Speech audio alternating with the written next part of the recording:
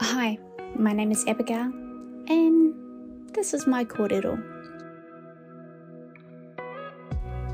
So, I'm the youngest of 4 children. My 3 older siblings, Janine, David and Marianne, are from my father's first marriage. My father, Kenneth John Lindstead, is a proud, staunch Māori man from Hauraki, and his first wife, Evelyn, was also a Māori woman. But unlike my dad, she came from the far north. Together, Dad and Evelyn birthed 3 beautiful chocolatey brown babies. Sadly, however, for them, but fortunately for me, it wasn't meant to be. Towards the end of their relationship, my father met my mother, Gloria Jean Richardson, a beautiful, bright-eyed young white girl from Te Awamutu. And as a result of this union, well, you guessed it, the world was blessed with me, a tiny, pasty white baby with apparently a nose that resembled something to a squashed pear.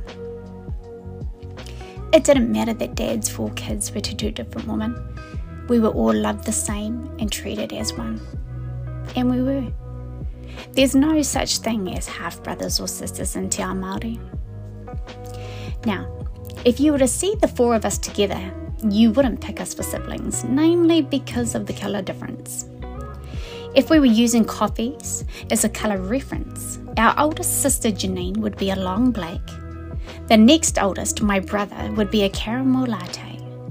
Then there's my sister, Marianne, who I would say is definitely a solid mochaccino. And lastly, me. I would absolutely love to say that I'm at least a flat white, but realistically, I'm more of a fluffy, as in just the foamed milk. But growing up, it didn't matter. I didn't see that we had different coloured skin to each other. I didn't see that my dad's family had brown skin and my mum's had white. They were all just my whānau, and I loved them. I didn't really notice the difference till people external of our immediate whānau unit started pointing them out. To me, it was perfectly normal to have myself, this little white kid with green eyes and blondie brown hair, kicking around the marae with my cousins and living my absolute best life with my nana and papa. But every now and again though, when there were people who didn't know me or how or who I belonged to, I'd hear them ask, "Who's the Pākehā kid?" Or when Nan would be sitting there talking to the other old kwekwe's about her mokos and the pōrangi things that we would get up to, if the story was about me, I'd hear Nan refer to me as, "Oh, the Pākehā one." It wasn't until I started getting a little older that I began noticing this. At first, it didn't really matter. But the more I heard it, the more it started to make me feel yuck, and that maybe there was something wrong with the way I looked. But then, when we'd go to something on my mum's side of the family, the shoe was on the other foot. I'd then hear people asking about my siblings. Who are those Māori kids? That's when I noticed that the colour of my skin was different to that of my siblings, and I hated it. My dad had taught us, as long as you can whakapapa back to the whenua, and you have the tiniest drop of Māori blood in you, that was enough. You were a Māori, and you came from a long line of great people. It made me angry, because then I realised people weren't seeing me for who I was.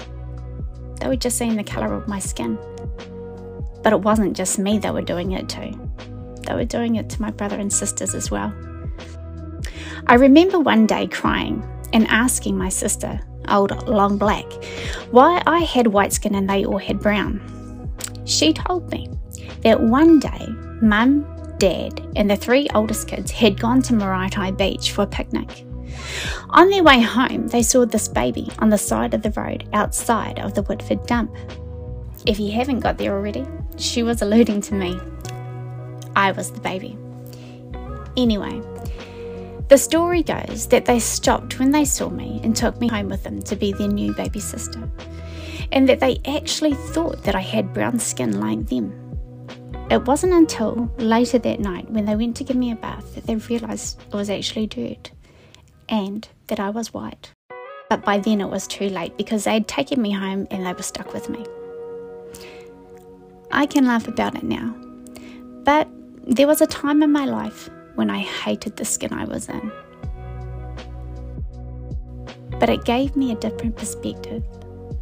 See, I was, and still am, for the most part, able to walk in both worlds. Growing up, my two grandmothers played pivotal roles in my life. These two old girls were as dissimilar as night and day. On my father's side, my nan was a strong, astute Māori woman. Tūturu. She was steadfast in her beliefs and values.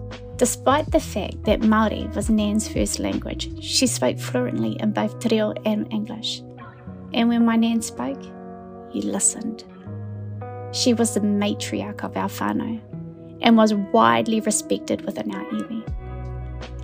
When she passed, it left a massive void within our whānau and affected each of us deeply.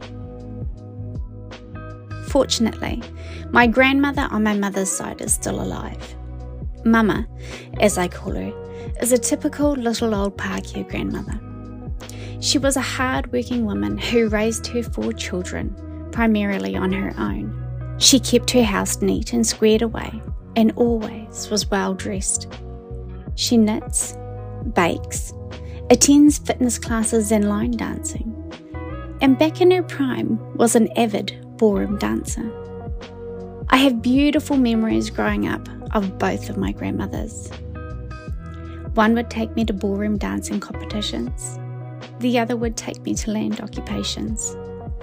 One would have me do jazz ballet, and the other would have me sit beside her whilst she was weaving harakeke. Honestly, the stories I could tell you, but that's a kōrero for another day.